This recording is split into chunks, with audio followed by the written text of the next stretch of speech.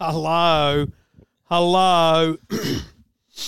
You can hear me? See so 1, 2. it get red and you're dead. Is that right? Red? No, because this. See that? It's sort of got an. What do they It's call got that? built-in processing. So this Aphex is like the world's greatest audio. So can't let you peak too much. I mean, you can peak, but it helps even I it hear out. you peak a lot, mate. Is that right? When Normally you're young, peak you're early. a peaker.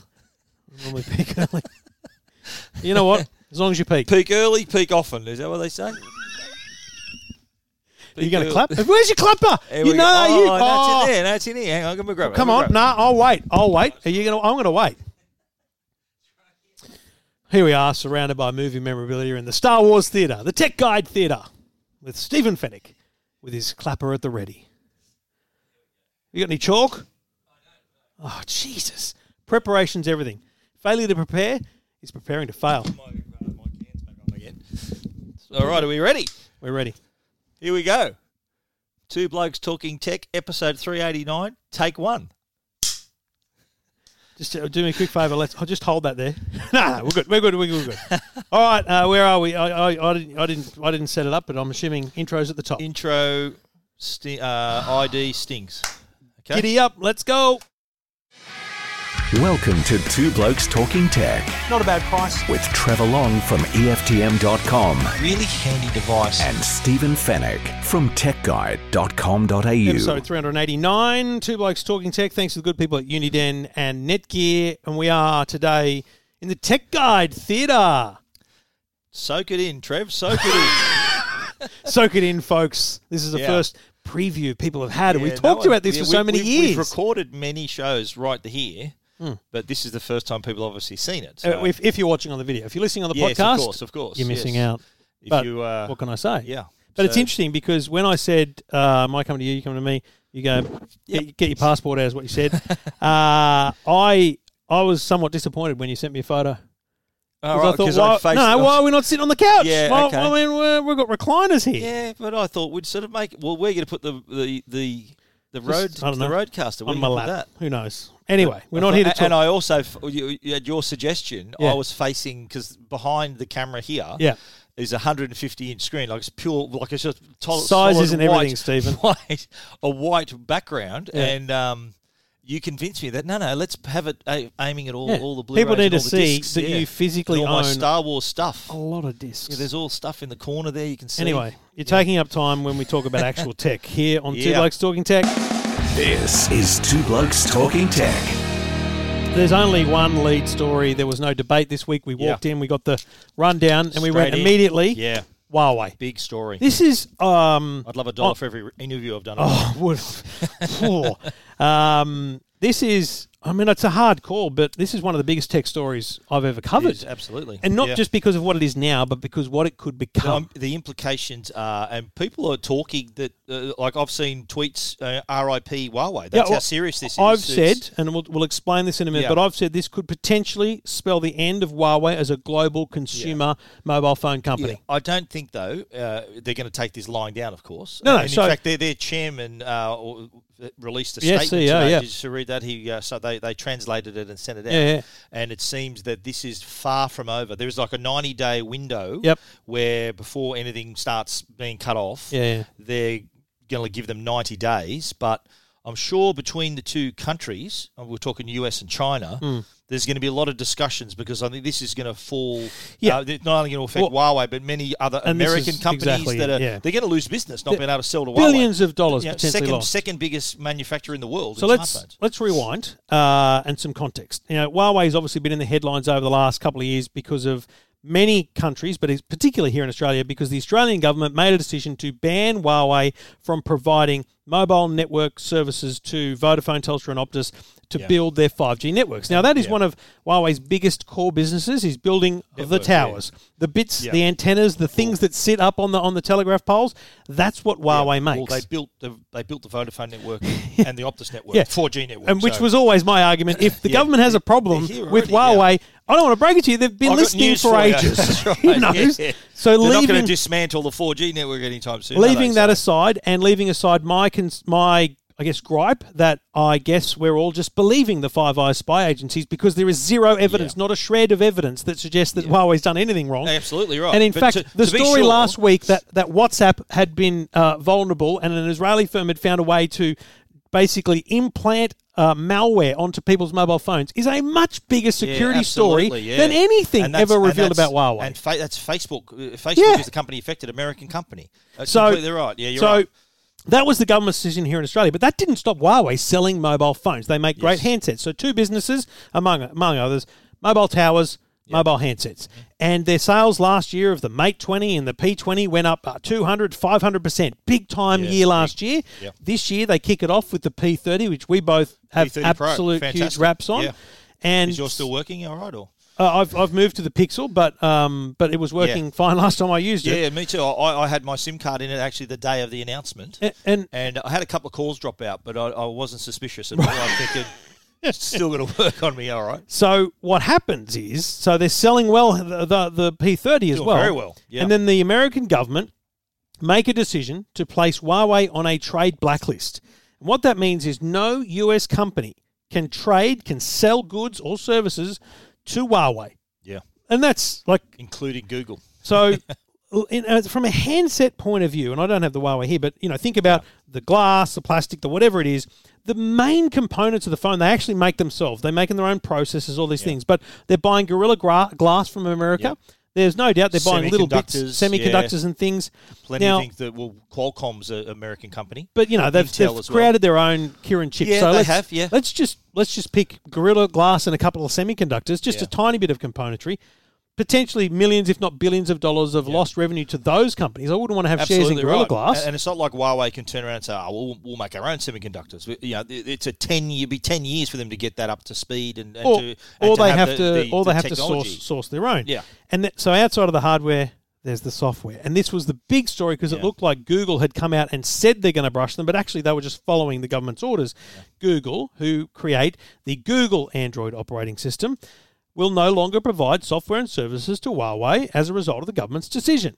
Now, Huawei's point is that Android is an open operating system. The Android open source project, AOSP, it means that anyone can make a mobile phone and put Android on it for free. Yep. But that version of Android does not have Google Play, Google Services, Gmail, YouTube. It doesn't have those things built in. Security updates. And you think about when you turn the phone on and how the setup process goes, it's seamless because of that Google process. Yeah. So any Huawei phone, assuming this black band continues, any Huawei phone from this point on is going to come out of the box. It's going to have Android, and you can run any Android app. Yeah. But you got to find the app. You got to get the app. They've got to build their own app store. There's going to be a whole new process. There is already a Huawei app store. They've already there's a Samsung app store too. But who the hell's using that? But I think the problem is going to be that anyone who's got a current Huawei device or is thinking of buying one, which this would have spooked a lot of customers, that you're stuck in the past. So if they release Android 10 tomorrow, you'll forever have Android 9 on your phone. So here's my defense of current Huawei customers in that regard. I got to be honest, I've played with a lot of Android phones, and very rarely do they ever actually get the software updates properly. Yeah. Like, when Apple releases iOS 13, within a month, nearly everyone's got it. And Apple makes a point of that too. Correct. Apple makes a point of how quickly their customers upgrade. Whereas Google release a great new software, and then it's got to go through Samsung and Huawei and Optus, and then it's got and Oppo. Then it's got to go through Vodafone. It takes forever. It rarely happens. And I'll tell you right now, I don't care. If I was a P30 owner, I wouldn't care that it doesn't get Android Q. Yeah. What I care about is security updates. And Huawei said they're going to continue to deliver those. Google actually have made a statement about that they are going to have the updates. But here's I think there's still a lot of things that needs to be sorted here. And I contacted all the telcos to see what the situation was with, because let's face it, there's a lot of customers that have got Huawei devices on plans. Yep. So if you signed a 2-year contract 2 months ago for a P30 Pro, you're going to want to think that at the end of the contract, your P30 Pro is still running the latest version of everything.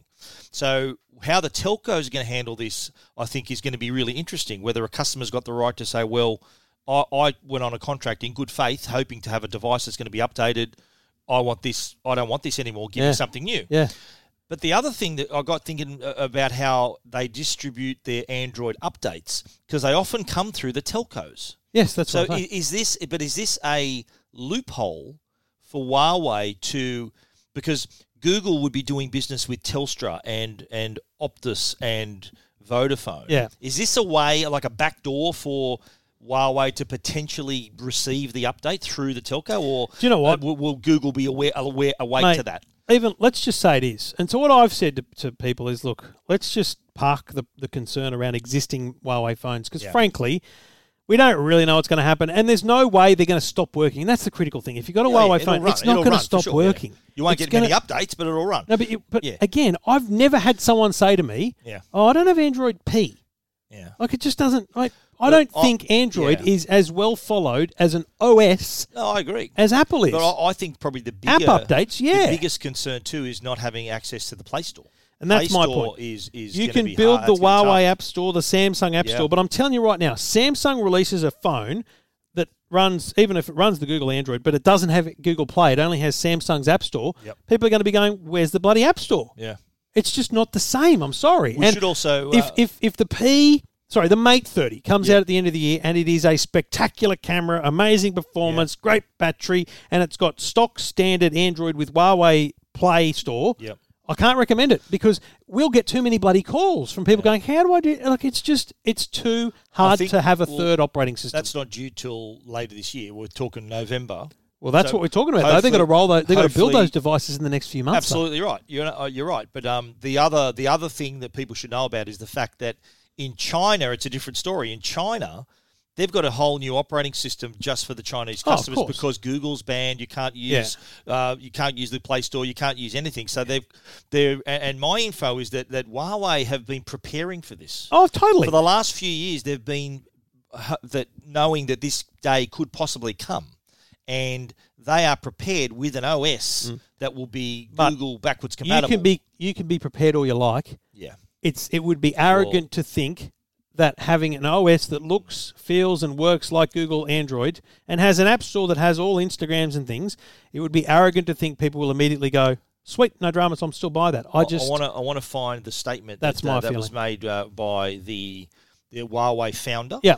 And he had some interesting things to say. But also, before I get to that, Huawei's statement earlier in the week, which assured customers, they said, look, it's kind of business as usual. Will not impact customers, anyone with a Huawei phone or those that are planning to buy a device. It's all good, they're saying. We want to assure customers. But they brought up a really good point here about how they've worked with Google in the past. Oh, yeah. They've done a lot of work to make Android better. And the number of devices they've sold is a very high number, probably only behind Samsung when it comes to Google's Android. So they're essentially putting pressure on Google to say, listen, do you really want to go ahead without our weight of devices in your court? I've got the transcript of Ren Zhengfei. He's the Zhengfei. He's the founder of. I don't know. I'm making that up. I hope I said that right. Yeah. But he was asked a few questions, and naturally, it came around to the restrictions, and he was aware that 90 days they've got that to be prepared. Yep. He said something really interesting. I'm just trying to find it now. He said, we've been receiving support from a large number of US component and part manufacturers over these years. In the face of the recent crisis, I can feel these companies' sense of justice and sympathy towards us. Yeah.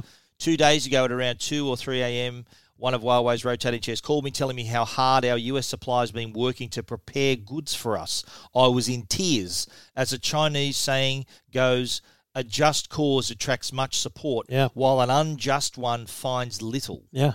So they're obviously hurt over this. What they're basically saying is the US companies who are providing whatever part it is are now working 24 hours a day to build as many of those things as they can so they can ship them in advance. And if there's some negotiation. Now, let's not pretend to be trade experts here. No. But this is not about Huawei and Google at all. This is about China, US and America. China. I don't even begin to understand it, but they've just picked the biggest target, and they've gone, let's do that. And the funny thing to me, the irony of this whole thing is the most affected individuals, not companies, but the most affected consumers around this ban are in Europe, Australia, and Asia, not in America, because they don't sell Huawei phones there. I know. It's just hilarious. But he went on to say that US is a country ruled by law. US companies must abide by the law, so must the real economy.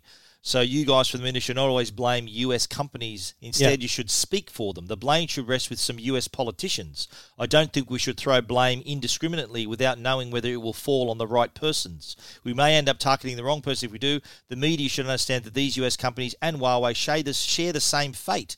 We are both players in the market economy. Which is what I said earlier. Suffer. Exactly. They're going to take a hit.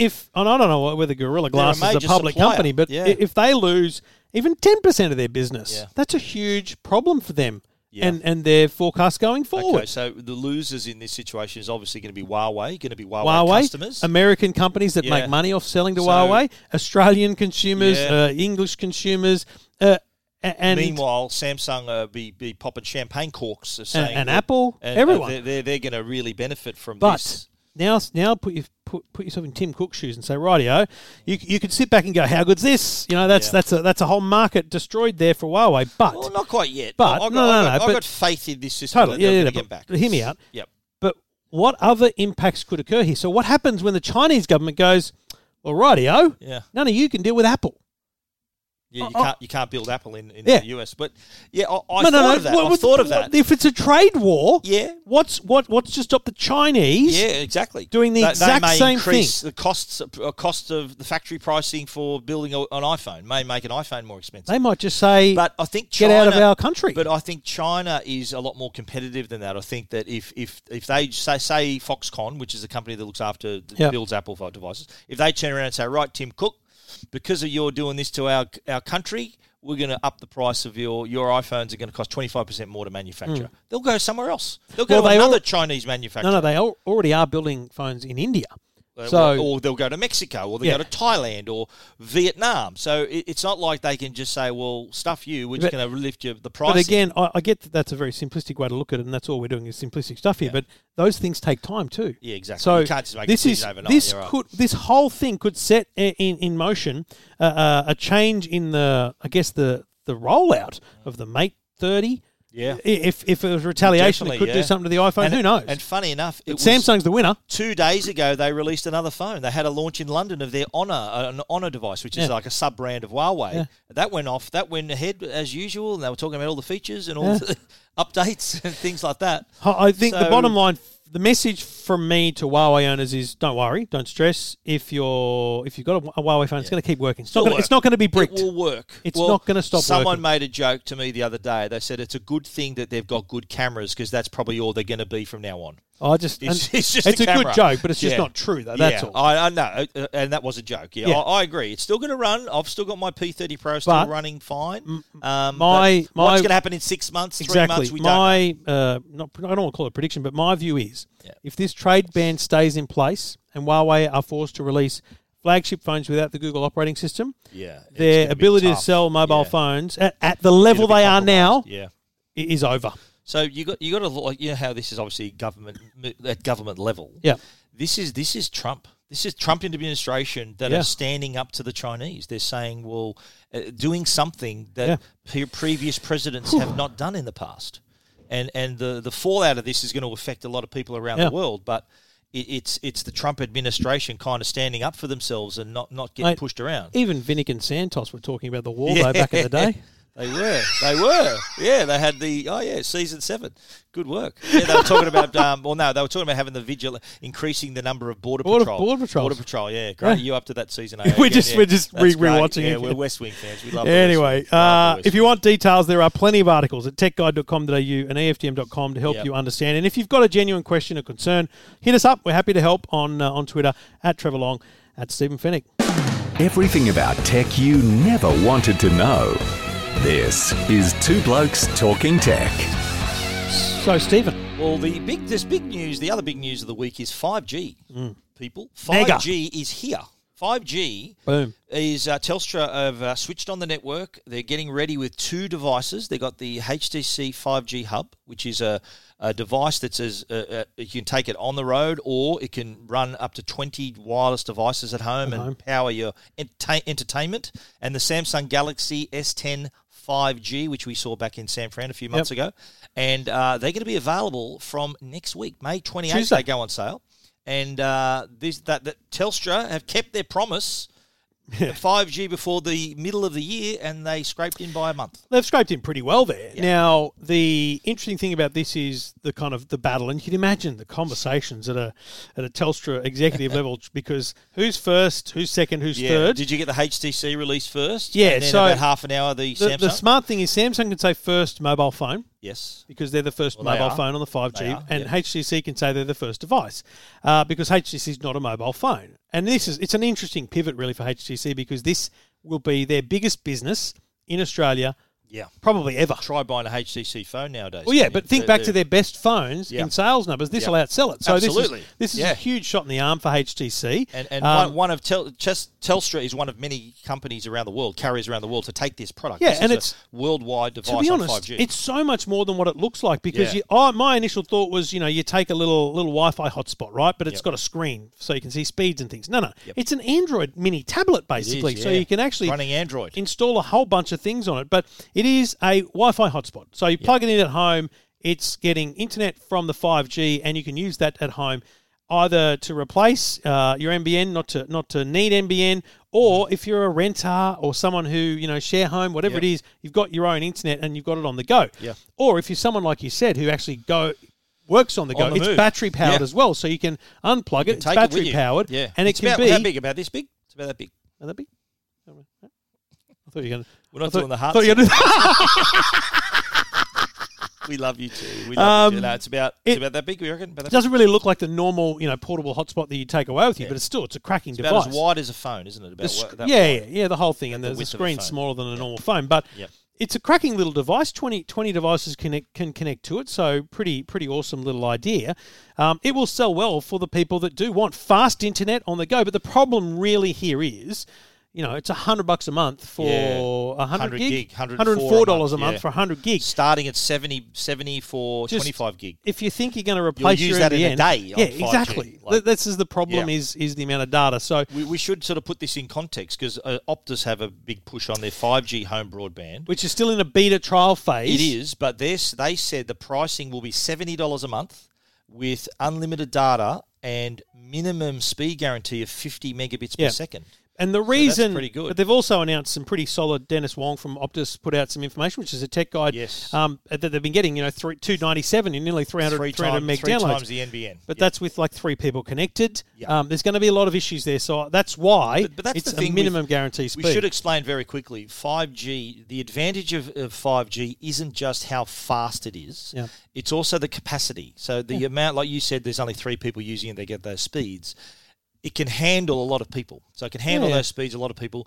Very low latency. By that, I mean that if you were to press a button on this end of the network and it would take 1 millisecond for it to react on the other side of the network, 4G would take 20 milliseconds to react. So the amount of devices it can run in one area, like a good example for the capacity is if you're at the football, at the grand final, where everyone's trying to send a text message or upload a photo, and it won't work because everyone's hammering the cells, the 4G cells, and it's just too crowded. 5G, that won't be an issue. So a lot of advantages. I'll give you the reason why that is, because you can travel faster on 5G. So imagine we were all in P1, for those in Sydney, P1 at the at Homebush. Let's say there's car park, 10,000 P1. Yeah, 10,000 cars there. Yep. And if you're at the top and you're at the back of the list, it's going to take an hour to get out. I park where the charger is. But if everyone can go 100 kilometres an hour out of there, you'd actually get out in 5 minutes. If everyone can just go from whatever level they're on. Yeah, so it's actually about getting through the network faster, which creates the capacity. And that's what's great about it. So then you've got the HTC Hub. You've got Samsung's 5G version of the S10. Which is a beautiful device, and all the people that it's out of your hands, 6.7 inches. All the people that pre-ordered the Galaxy S10 Plus get this upgrade for free. Even if you live in Timbuktu, you got 21 days to go and get a brand new phone. Absolutely, it'll still work on 4Gx. Well, it'll still work. That raises a good point, because it's critical that you know where 5G works. Yeah, absolutely. Yes, and I had these maps. I put all the maps up at EFTM.com. Look, the bottom line is I did the same today, mate. Who's saying I'm copying you? Oh, lots of people. You put Well, how's this, right? Yeah. Can you find your place on the map? Yeah. Mate, I am in the guts of it right there. Yeah. We are sitting right in the middle of that little purple patch. By June 30. I understand that, but it's still, we're getting it. Yeah, and you know why? Because you need the airport, and they want to cover the airport because they want people. So this is one of the things. So no airports out your way, mate, eh? Nah, thank God. One of the mobile phone companies was saying to me, you know, one of the advantages they want to show off is when you're at the airport and you go, I should download a movie. Boom, download a movie. Boom. It's 1 there. second later, while you walk bang. from going boarding pass and sitting down, it could download. Bang.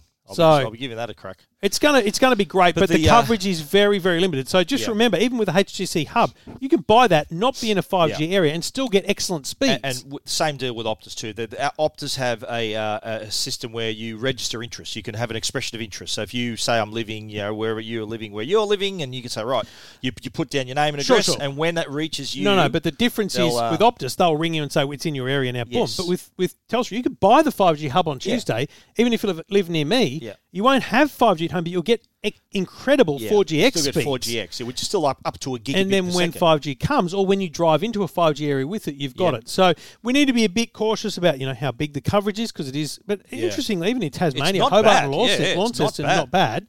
There's obviously CBDs, airports, capital cities. They've also thrown in Toowoomba and the Gold Coast. Yep. Well, the Gold Coast had a lot of 5G, remember, for the Commonwealth Games, a lot of demos up there. They've got a few places there, Launceston as well as Hobart. So plenty there. I think there's the Hobart map. Look at that. And Hobart is pretty darn good. I mean, small place. Launceston too. Melbourne, I was surprised. I thought Melbourne tiny. Would be a bit bigger. Yeah. Like that's kind of downtown, isn't it? It's only really downtown and a little bit into Richmond. Yeah, they haven't gone really into the airport, have they? But, the maps are in at EFTM.com, and if you wanted to copy them, they're at techguide.com. Yeah, good. They're there as well. I know Trevor had them up first, but it was always on the list. It was always on the list. It was always on the list. But I'm excited about 5G. There's no doubt. We're all keen to get a device in our hand, stand in the CBD and do a speed test. Do you want to have a look? Yeah, man, I've got two in the car.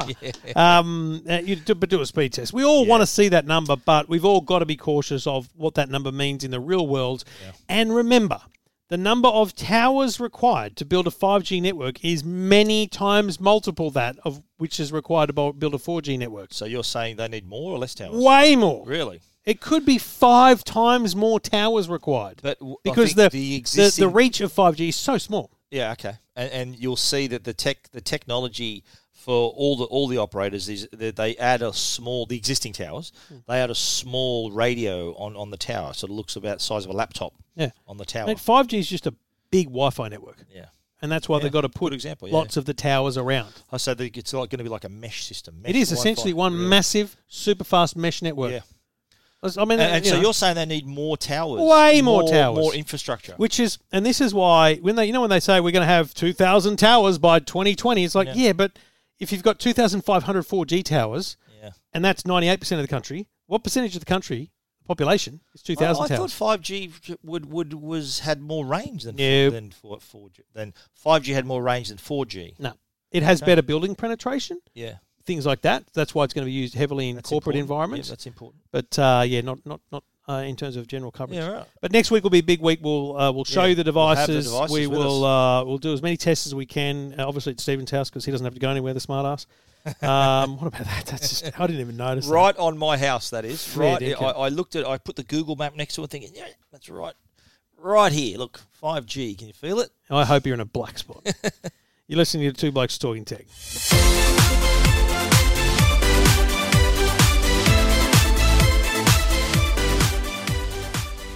Two Blokes Talking Tech is proudly supported by Uniden. They make lots of products. They make security cameras, CB radios, you name it. But they also make dash cams. Very important product to have in your car. It'll be your eyes and ears on the road. And in particular, I'm going to talk about the iGo Cam 80. The reason this is important, it's one of the first 4K smart dash cams. Having that added resolution really helps when you want to identify streets and car number plates. So it gives a lot more detail in case you do need to make a report and your video is your evidence. It can show. It's got a screen on the back that displays the speed limit in your area. It's 2.4-inch LCD color screen. Gives you speed and red light camera warnings as well. And when there's any video that is captured is GPS tagged, so it's got all the mapping information, time, speed you were traveling, all that metadata is included on the video. It's got an ultra-wide 150-degree viewing angle, so it actually captures quite a lot of vision out of the front of the car. There's also parking mode on board as well, so if someone backs into your car in a car park, it will activate and capture that crucial bit of video. Nearly backed into yours in the driveway. Ooh, watch out. The iGo Cam 80, one of many dash cams that are available now from Uniden. You want to check them out at uniden.com.au.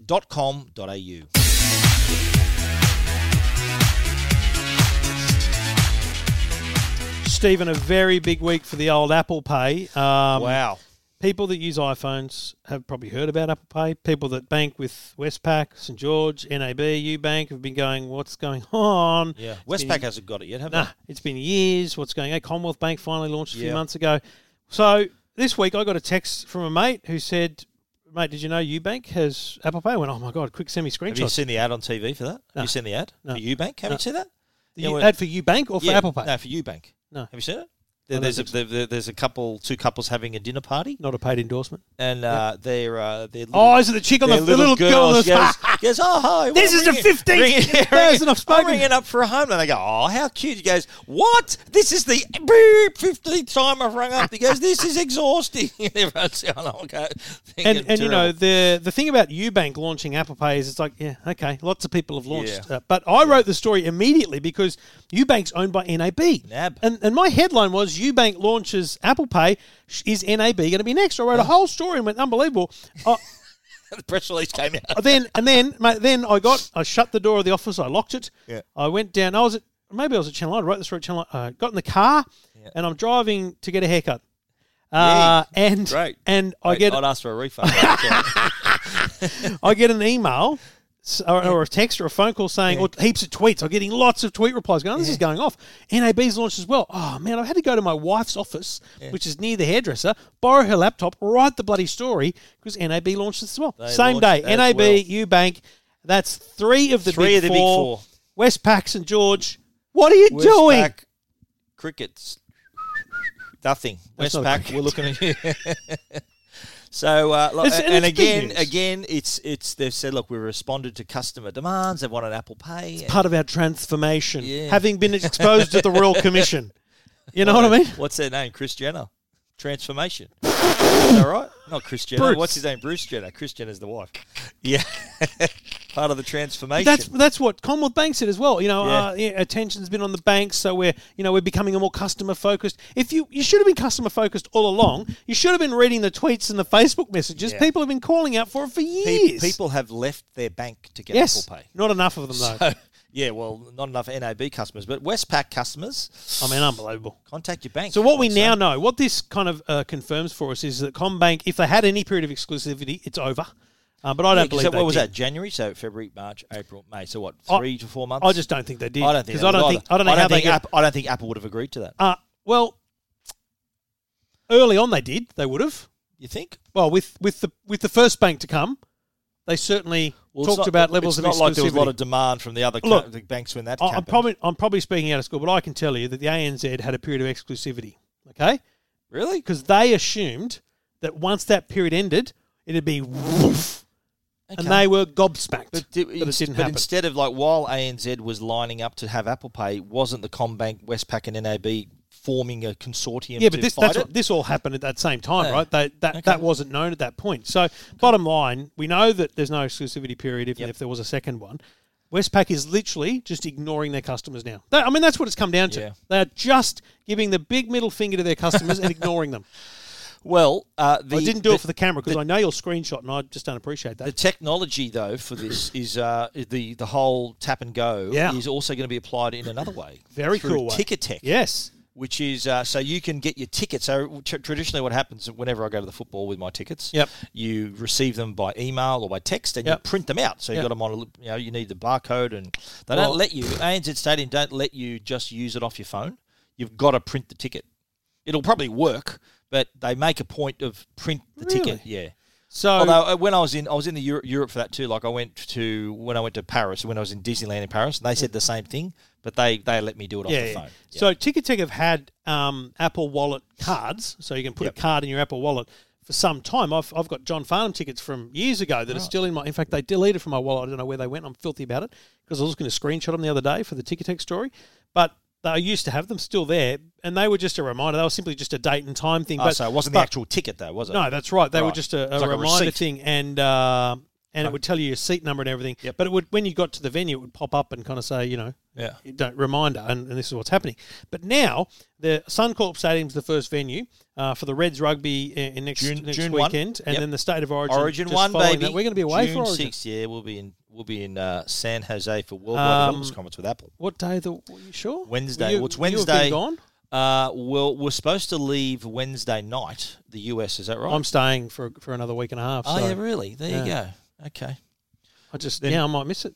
Anyway. Well, no, it'll be on, but it'll be like 4 o'clock in the morning or something. It'll be early. So what'll happen is your Ticketek pass, because I've seen it with, I don't have my phone with me, but the Apple events recently have had this on it, where it's got this little, PayWave icon, so you can actually PayWave your way into the event. So you can tap and go at the turnstile, opens up. Now, it sounds like a gimmick, but think about this. These days, concerts go on sale so early, right? Yeah. It's, 2020 you're buying tickets for. Yeah, even if you do get them posted, where the hell are they? Yeah. If you get them emailed, are you sure you can find them? If you print them out, where do you keep them? Yeah. And it's an issue. If you drive to the venue and remember they're at home, you're screwed. So this is just the whole You're not going to box and forget your dice. phone, are you? It's all there. It'll alert you. It'll remind you. When you get to the venue, it'll pop up, and you literally tap and go. It's absolutely brilliant. It's all already there's a movement towards the digital ticketing, and the number of people that are actually adopting the digital tickets is growing quite considerably. And this is just going to move the needle even further. Yeah, it's very handy. And Suncorp, good on them. I'm waiting for other stadiums around Australia to adopt it. It'll happen slowly at stadiums where Ticketek is, obviously, because there's other ticket organisations. But I think you'll get it across most of the major ones pretty quickly. Well, the 70% of tickets sold in Australia are now delivered electronically. And what does Ticketek charge for that? Yeah. It's service electronic. fee. Are they still going to do that? Yeah. With this? Damn. Yeah. Apple must get a cut of that. It's such an outrage. 41% sent directly to mobiles. $41 bazillion made out of nothing. And it's like ATM fees. It's a joke. I don't pay ATM fees. Well, you don't. We don't anymore because all the banks. Some still do. Some still do. All the majors. All the majors now have interchangeable no fees. Okay. If you're an ANZ, you can go to St George and I'll challenge that. Let me tell you a little story. I've got a Sydney Credit Union card. Oh, yeah, well, you're credit union. Which is no, but they've got a ready teller, which is for them. Yep. Would you believe that to take out my own money, they were going to charge me $2? So I made the journey to go to the particular ATM, and it said $2. I went, no. I went to the Commonwealth Bank ATM, free. Yeah. How do you work that out? It's their own ATM. It's like me going to the Commonwealth Bank on a Commonwealth Bank machine and getting charged, but then taking it to the National Australia Bank and it's free. How do you work that out? Customer-centric, my ass. Unreal. Anyway. Pretty good news if you're an Apple user. You've got banking now. And look, if you're with Westpac and you're hanging out for an Apple Pay, change banks. Yeah. Seriously. Do that. Well, you know what? People are more willing to change their bank than change their phone. So, because there's Samsung Pay. Oh, right, yeah. So they're loyal to their phone. So if there's Apple Pay available at a certain bank, they're thinking, well, I'm going. If Samsung Pay is available in every bank, they're not going to switch to a Samsung if you're a Westpac customer. They'll rather go to a bank that's got Apple Pay. And just finally on this, because I was using the P30 for a while, I was using Google Pay. Yeah. It's better than Apple Pay. Yeah. Full stop. Wow. It's better. Big statement. No, it is. What makes it better? So up until the iPhone 7 and 8, Apple Pay best in the world, because you go like this. You have your finger on the home button, and you just go like that, and it goes bing. Mm-hmm. But now with the iPhone 10 and whatnot, you got to look at it like an idiot. You got to double click and go like this, and then you go like that. You look like an absolute goose. Wow. But with Google, as long as it's unlocked, so you can use your fingerprint, whatever, you just go like that, and it's done. Yeah, I got it on this one. Mate, I'm telling you, Apple made a massive mistake not having a fingerprint sensor in some way, shape, or form, because Face ID is not as convenient in every circumstance. Yeah, I understand, but that's probably a good point about the security of it, though. Like if it's my fingerprint's pretty insecure, is it? No, I'm just saying security all round is important, and with Apple Pay, it is there's like one-off tokens created for the transaction. That happens with the fingerprint as well as Face ID. I understand. But I'm just saying that's part of the security deal. I'm just saying fingerprint is more convenient than Face ID. And I don't believe that the 1 in 100,000 versus 1 in 1 million is worth the concern over security for the lack of convenience that Face ID offers. Slight digression here, right? Do you think Welcome to Two Blokes Talking Tech. Do you think the new iPhone will have an in-screen fingerprint reader? No. Because they got Face ID. No. Why would they need it? No, that's not why. Like others have got do you both. want to know why? Others have got both. Do you want to know why it won't have Because it'll it? look like the others. No. Why? Because it's not very good yet. Yeah. It's still not perfect. Some's all right. No, it's not Yeah, that but good. theirs might be the one that's good. It won't be. You don't think? It'll be another year. But they will at some point, but it won't be this year. Like, because not every phone's going to be an iPhone 10. They're still going to have those more, like the XR, that's got Face ID too, hasn't it? So, So will they have a phone that doesn't have Face ID but only has an in-screen fingerprint reader? No. But they'll just give customers the choice. No. In the future, there'll be Face ID and in-screen fingerprint reader, but I don't believe the technology is as seamless and reliable enough for them to go, we'll you know what's annoying too? When you got to double tap the side when you want to download an app. Yeah, that's what I'm double saying. Tap. It's not a convenient and then it recognises thing. you double tap and it does it. Yeah, it's just an extra step. It's just not convenient. Yeah. Okay. I don't see how, as a user interface organisation, just so focused on it, they didn't see the extra 25 milliseconds. And yes, it's ridiculous, but a very short space of time that does take extra to do those things. But but they say Face ID is much more accurate, much more secure than your fingerprint. Well, good on them, but right? It's that to me is not relevant. Okay. I just would prefer the simplicity and the speed over the security. Okay. Two Blokes Talking Tech.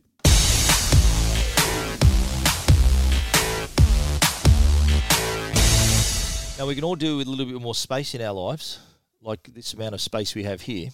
You don't want to be this close. But and our desktop, this is probably a good example of how... Whose desk is this, by the way? This is my daughter's desk. How's she filthy about this? No. She's Does actually... she know it's here? Yeah. Okay. All good. No, but she wasn't using it at the moment. She was... Okay. Anyway, long story.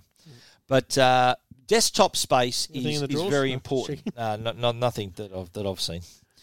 But Samsung has a new space monitor, not a monitor that you use in space. Yeah. This is a space monitor that gives you space. So you think about your desktop right now, okay? Think of your home desktop. If you might have an all-in-one. I've got an iMac. You do not want to see I've got a monitor. I've got 3 monitors, actually. And show off. They take up, they've got a stand and they take up space, and it generally adds to the clutter of your desk. What Samsung's come up with... You're wearing a woman's watch? I'm not, no. That's my Samsung Galaxy Watch Active. What are you saying? It is slightly smaller than very delicate for your... It's grown on me. I don't mind it. Mate, you've grown on it. Look at the size of it. Really? Okay. You've got very big arms for a delicate watch. We'll talk about that later. Okay. The Space Monitor, though, has this unique design where it actually clamps on the edge of the desk. Yep. So rather than you having to find space on the desk, it clamps to the edge of the desk and has this hinge that allows you to pull it forward and back. So if you need it closer to you for work, and then you can push it out of the way when you just need a bit of desk space. Available in 27 and 32 inch. 799 and 999. Yeah, and the 27 is full HD. The 32 is 4K. The 32 inch is 4K. Excellent. 999. I think LG have put a 4K monitor or 5K monitor that's like $2,500. My favourite question at the launch, does it have wall mounting capabilities?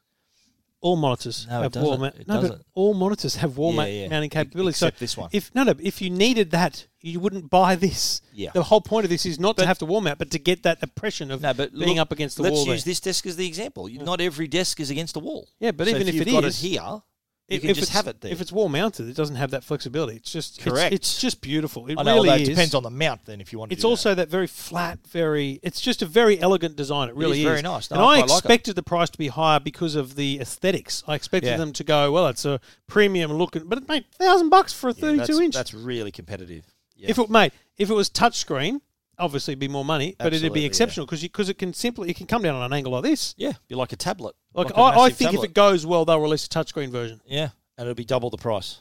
That's all right. Or a third, for what you get. More. Yeah, absolutely. No, I was surprised actually at the pricing. So what was it? $799 and $999 for the 27-inch full HD, and $999 for the 4K.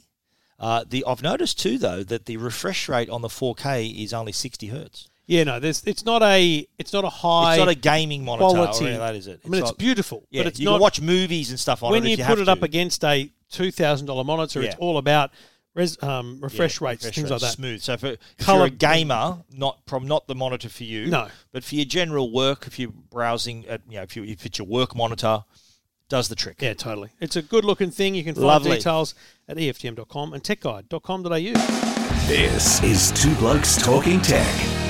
And we do it all thanks to the good people at Netgear. And if you've got a large number of devices at your home, you need to think about getting a solid mesh Wi-Fi system for your home, which provides a reliable, consistent and fast Wi-Fi throughout every corner of your home. And the best in the business is Orbi. Netgear Orbi gives you like a dome of Wi-Fi over your home. So every pocket of the home is covered with Wi-Fi. The speeds are exceptional, and every device gets advantage of those speeds, no matter how old or new they are. No old devices bring the new devices down in speed. Plus, the Orbi Voice, a new version, allows you to have an Alexa speaker as the satellite. So the Alexa speaker is the satellite that gives you great Wi-Fi, but it also gives you voice control, music control, all those cool things. And if you want an outdoor version, there's an outdoor version as well. So you've got Wi-Fi in the backyard, around the pool, around the barbecue, everything you need under the Orbi banner. O-R-B-I, Orbi from Netgear at major retailers and at netgear.com.au.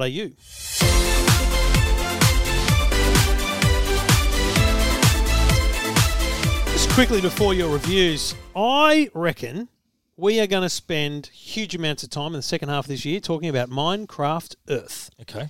Minecraft Earth is like the new Pokemon Go fad. Pokemon Go, when it came out, was a fad for two reasons. One, Pokemon, brought, great memories out for a lot of the older generation. Yep. And they basically brought their kids along with it. And even the younger generation that weren't brought along by their parents were inspired by this cool Pokemon thing which they'd heard about and seen about. But it was also this completely new style of gaming where it didn't happen in the home. You like my kids, because they weren't old enough, they didn't have their own phones. They pretty much couldn't play it because they don't go roaming the streets. Alone. You have to roam the streets to play Pokemon Go. You have to find Pokemon, catch Pokemon, train Pokemon, battle Pokemon. Catch Pokemon. That's crazy. Did you ever play it? Yeah. Yeah. So, and it was a lot of fun. The other thing is it had augmented reality, but it wasn't a requirement of the game. So you could use your phone, look at the screen, use the camera, and I'd see the world around you, but the creatures and things would appear there. Minecraft Earth, coming at the second half of this year, a beta launches in winter or summer their time. So in a couple of months, the beta will launch, is augmented reality in the real world Minecraft, and I'm excited. I am out of my skin. I've started playing Minecraft again with the kids just to get back into it, because Minecraft is completely mindless fun. It's great interaction with your kids if you've got them. It's basically digital Lego. Yep. It's really good fun. So it's safe for kids. It's good for kids. Minecraft Earth will allow you to walk around your suburb and find Minecraft blocks or mobs or things. Or if you're old enough, you can go for a walk on your own. Yep. Find things, collect them. Yeah, no, he can go on his own. Yeah. Find things, collect them, and then build in the real world. So you build on your phone, you're building something there. So I might go to netball on Saturday morning and Vivi's playing. If she's off for a quarter, or maybe for the whole game, I don't know, I'll just play Minecraft. I'll just build a big castle over the top of the court, right? But we don't know fully exactly how it's going to work. Yeah. But my hope is that I'll be able to go to the local park, build some cool things, and then when other people come along using the app, they can see what you've done. That's what I hope. Okay, that's interesting. For me, so it's like you're leaving a little memento there. For me, I like the idea of wandering around to find things, but if I build something and others can't see it, it's not going to work. Like you build your own little monument, and then other people can discover it. Like I like the idea of everyone. Can they do something to it? Or? That's what I want to know. Like I want to go. Like that would be disappointing. Yeah, that would be disappointing. I don't think they'd allow that to happen. I don't know. I don't know how they control that. Interesting though, how you can leave a virtual thing there, and then when they come back. Like I can imagine on because we've got a community Facebook group, most people do. I can imagine saying on there, "Hey guys, if your kids are into Minecraft, here's this thing. It's a new thing, and get everyone to learn about it. And if they're into it, come down to the local park and let's build a phenomenal fortress that we can all take part in." That's great. And we don't have to be there at the same time. Yeah, right. We could all build, like I could build on my day, and someone else could. And I think that would be an awesome way of bringing people together. I heard there's a Harry Potter game also coming out that's similar. Couldn't give a rat's. Pokemon Go style, where you're going to go out and do things. We've had this conversation already. Trend. Like Pokemon Go was for a few years ago. Have you been to Harry Potter World at Universal Studios? I have. Yes, I have. Yeah. Did you go to the wand shop thing? No. But I saw it. Yeah, I didn't. I'm standing there waiting for the kids to come off a ride because I don't do rides. And they came back. Soft. Oh, man, you want me to spew Harry Potter ride was awesome. My wife went on the Harry Potter ride. My kids have been on the Universal ride. So have mine. But little Trev, sorry, not Trev. Happening. Up and under, not good. So I'm standing there and I'm waiting and I'm going, what are these people queuing for? It's just nothing here. On the map, there's no ride. So I went up to a woman that works. I said, what are they queuing for? They go, Big Bob's Wand Shop or whatever. It's crazy. It's got a name. Don't hate me for not knowing. Anyway, so I go, rightio, kids, we'll line 35 minutes we lined up. 35 minutes queuing. That's actually short for university. We go into the wand shop and there's a small room. We all get told to, I don't know, stand around, whatever. Then we go into the next room and they say there's going to be magic. There's no magic. It's just lights. And they pick one kid. It happened to be his birthday. And he gets to choose a wand, and then they go, "Thanks for coming." Now, and you go out into the shop. That'll be $800. No, and then you go into the shop. The whole thing was to get you into the shop. It's a gift shop to buy $1 million wand. It was like $50 for a wand. Stick it. I'm not buying a wand. The gift shop. I still can't get over the fact you never went on the rides, but all good. Well, so what? Have you had an experience? I went on Splash Mountain, mate. I'd get motion sick. I'd spew. Okay, so you've had a. I went on Splash episode. Mountain. Yep. That was okay at Disneyland. Did you get wet? Oh yeah. I went on the tube ride thing. That was all right. You got wet there as well. What's the Rocky Mountain thing or something? I went on the massive Mickey Mouse Ferris wheel and a little bit wobbly. did some things to my insides, but I was okay. And I think that's it. I went on in Cars Movie World. I went on the tractor ride where there's a tractor and a trailer and you sit on it.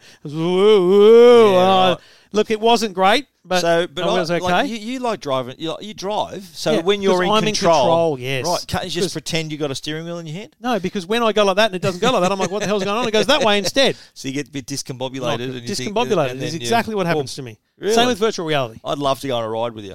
Would you do that if we go on a ride? As long as I can spew on you. Is that what you're going to I would take the chance. I would take the chance. We'll go on a ride. We'll go on a roller coaster. The worst part. Oh, absolutely. Will we see you pass out? You know those funny YouTube videos of people passing out on the ride? I was just going to say, that be you? My main problem is it's not actually the spew. Because I reckon I'd probably hold off, but it's the afterwards. Like it takes a good half a day to recover. Okay, because Joe and I went to Paris Disneyland and we went on Hyperspace Mountain and we went on the Indiana Jones ride, a lot of these really high-paced rides. And she went on all of them. But afterwards, she said, "Oh, geez, that took it out of me." But I'm thinking, "Are you joking? Are you serious?" I don't know. That's what my wife thinks of my airline sickness. She's like, "It's just in your head." I'm like, "It's not in my head.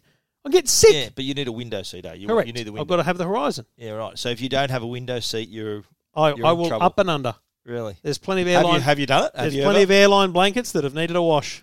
Oh, really? So because you couldn't. What do you do at night when all these international flights? And you can't see anything. No, but it's only ever on landing. So when you're cruising... Cruising's no drama. But landing... and turbulence. Turbulence is bad. Okay, but it's not like you're landing and taking off. It's just like a roller coaster ride. But it is when you're going like this. Your stomach's going like this, mate. Listen, you're as bad as my wife. It happens. I believe you. Hang on. You know it happens. You've been on a plane with me over Sydney Harbour when I was literally in the mouth. It was not good. That was funny. Not good.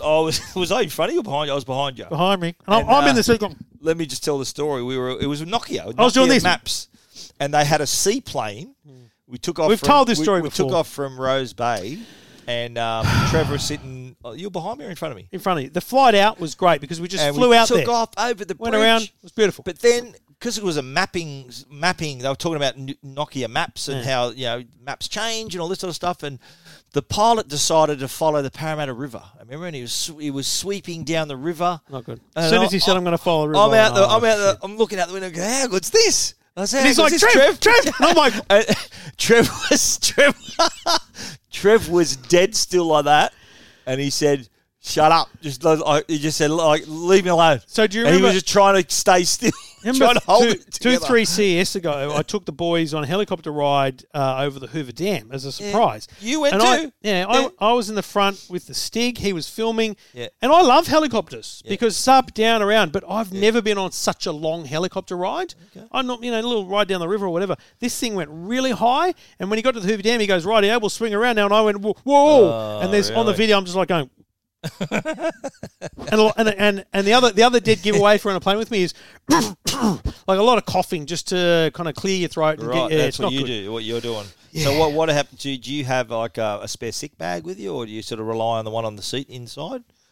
This is going to be very funny. You're not going to have a sick. No, this is actually for my daughter. My daughter has issues with getting. It's a sick bag. Okay.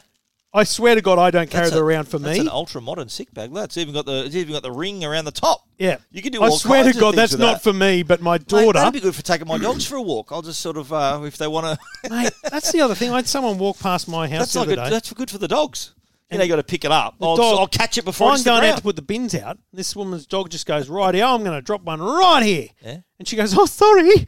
I went, yeah, rightio. Yeah, she picked it up, and I'm thinking that is why we've had this conversation. We're not having a dog. It's all right, mate. It's like when when your kids were babies, you change their nappies. Yeah, I created them. That's fine. And they're going to learn how to use the toilet. Exactly. Yeah. Okay. Fair enough. Although when we take Ziggy and Logan out, and they normally you can pick the spots where they're going to go.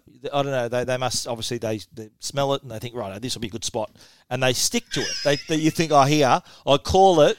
For Logan, this is Logan's Run. For those of you who know the movie of that title, this is Logan's Run. I said, yeah, what's this, Joe? And then, sure enough, boom. And Ziggy's the same. And funny how they like their spots and they're very predictable. This episode is degraded heavily. Off topic heavily. Off topic just a bit. It's toilet What were we talking about anyway? The Minecraft. Yeah, right. Yeah. When you're out collecting Minecraft blocks, careful you don't step in any dog poo. Two Blokes Talking Tech. This is Two Blokes Talking Tech with Trevor Long and Stephen Fennick. And we do it all thanks to the good people at Netgear and Uniden. And Stephen, the Arlo 4K Ultra. Yeah, this is a real step up for the Arlo. They've been around for a while, the camera systems, the wire-free cameras, and they've taken it to the next level here. Well, first of all, it's 4K. That's 4K Ultra HD resolution, so it really adds to the detail. You can see faces, number plates, so much more. It's also got HDR. That was a big improvement because sometimes where your camera is aimed may be in the sun or in the shade, and it's very hard to see detail. In this instance, the HDR kicks in, and that could mean the difference between catching an intruder or not, or having some kind of evidence in your video. The HDR can really sort out that detail in the bright light and the dark parts of the footage as well. There's a smart hub on board too. I reviewed the twin pack, so they had two Arlo cameras and the smart hub. The smart hub is really easy to set up. You connect through the app. It'll find the hub straight away, and then you just get your cameras, sync those as well. One little annoying thing, whenever I tried to sync a new camera, it would always go out and see if there was a firmware update. I've got to be honest. Firmware update. I'm thinking, mate, you did that 2 minutes ago. Give me a break. It was a bit frustrating. That was the only annoying thing. I think that's pretty easy to fix it up in the app, though. This has also got color night vision. Yeah. So there's a little LED light that comes on in the dark. So rather than you having to say, I think he was wearing a white top and black pants, you can say, no, he's wearing red and he's wearing blue. So you can tell the colours and the night vision as well. As I said, really easy to set up. There's 12 times zoom on the camera. The Smart Hub also gives you the option of putting a micro SD card in there so that you can record locally as well as, if you want to, and or recording to the Arlo cloud as well. You can choose to do that so you can access your videos for up to 30 days. Is it 30 days? Yep. And what I like about it too is that when you're looking through the motion tracking, the motion videos, it can even distinguish whether it's like I look down my list, it'll say person, animal, motion. You get that on the Arlo Pros as well. It's a smart alert service. Yep. Very nice. But it does, if you are looking for, okay, what happened here, you can see, I could say, okay, that was the dog's doing that. Okay, that was the tree swaying in the background. Oh, hang on, there's a person. So it's really easy to sort that out. You can also, very easy to control through the app, by the way. What you can choose to have this, you can arm and disarm the system manually. So if you're heading out and you want to have it armed so you get all the motion detection and all the notifications, you can do that. Or you can set a geo fence. So it'll detect when you come back home and when you leave, and it'll do that automatically, which is handy as well. It is quite clear there. That's my son there. I said, look, go stand near the front door. I want to take a photo. That's what he did there. Look, the thing with this, it is $1,049. Okay, so slightly more expensive than your normal twin pack security systems, but I've seen it cheaper. I've seen it for under $1,000. But in terms of quality, this has got. There's no competition in terms of the 4K UHD quality. They're wire-free cameras, of course, so they're weatherproof. They go inside out. If you've got an existing Arlo system, what I did, I actually got rid of the old hub. You have to start with the new hub. The old hub can't take the new cameras. But the new hub can take the old cameras, which is what I did as well. I've now got several Arlos trained around the house. I've had to upgrade to the 20 camera pack.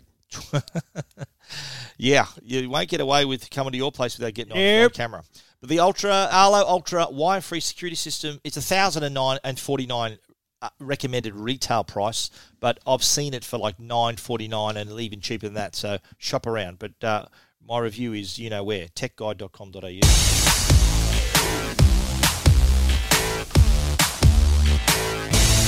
Here's a product that Trevor will not use. Couldn't give a rat's about. It's a coffee machine. It's the DeLonghi Dynamica Plus. Well, it's good. Part of its name is outstanding. Yeah. Well, it is a DeLonghi. Yeah, I get it. These are former South Sydney sponsors too, by the way. I don't know if they still are or not. But anyway, they've got this one-touch. This is a one-touch coffee machine.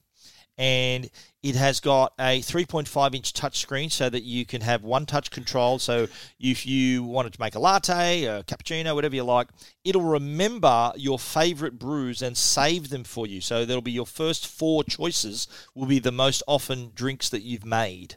And what it does, it goes to... Look, the reason a coffee is good in a cafe is because there is a barista making it and controlling so many things, including the how good they've ground the coffee and the tamping process, the length of the pour, the temperature, all those things, all those variables add up to making a good coffee.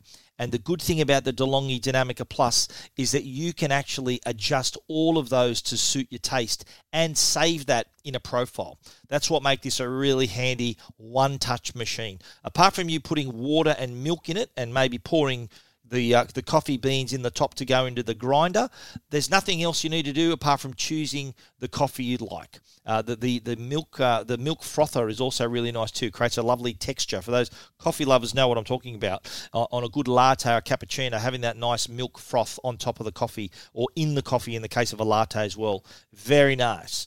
The Dynamica Plus, though, it's not cheap. What are you boring? It's $1,699. Okay, so this is expensive, but for those, and I compare coffee lovers to audiophiles. They're willing to spend money on a good product. This is that product.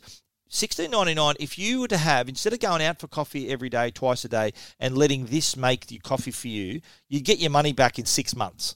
If you rather than pay $4.50 for a coffee twice a day, and stay home and let the machine make it for you, then this you'll get your money back in no time. I think you're mad spending that money. But anyway, good luck to you. On a coffee, that is. But on the machine, Dynamica Plus, $16.99. Good value for a great coffee. Touch, totally. Check it out, techguide.com.au. This is Two Blokes Talking Tech with Trevor Long and Stephen Fennick. And that is episode 389. Thanks to Netgear and Uniden, and we'll be back again next week. And then is it the week after? Week after, then we're in WWDC San Jose. Do you know the way to San Jose? Yes, we do. The Frankie Goes to Hollywood version of that is a very good song. Frankie Goes to Hollywood. It's the album Welcome to the Pleasure Dome has got a great cover of that. And it's got a really good version of Born to Run. You know, the Springsteen song? Is the album Frankie Goes to Hollywood? Frankie Goes to Hollywood's album. First album they had was called... Is that a band? Yes, Frankie Goes to Hollywood. They sang that song, Relax. Relax, don't do Google, it. Play Do You Know the Way to San Jose by Frankie Goes to Hollywood on Apple Music. It's just... I'm loving Google at the moment. It's going really well. And it works in the car really well. It's unlocked to continue. Stand by. Give me a break. Jeez. But that album is a great album. That's the album that's got Relax, Two Tribes. It's a really good album. But it's also got San Jose. It's got a great cover of Born to Run, the famous Springsteen song.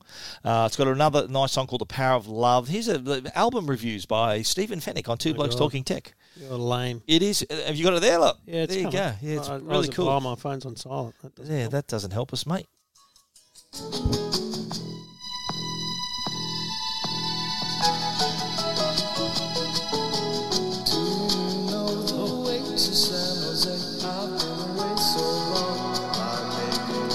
Oh, listen to that on the way home.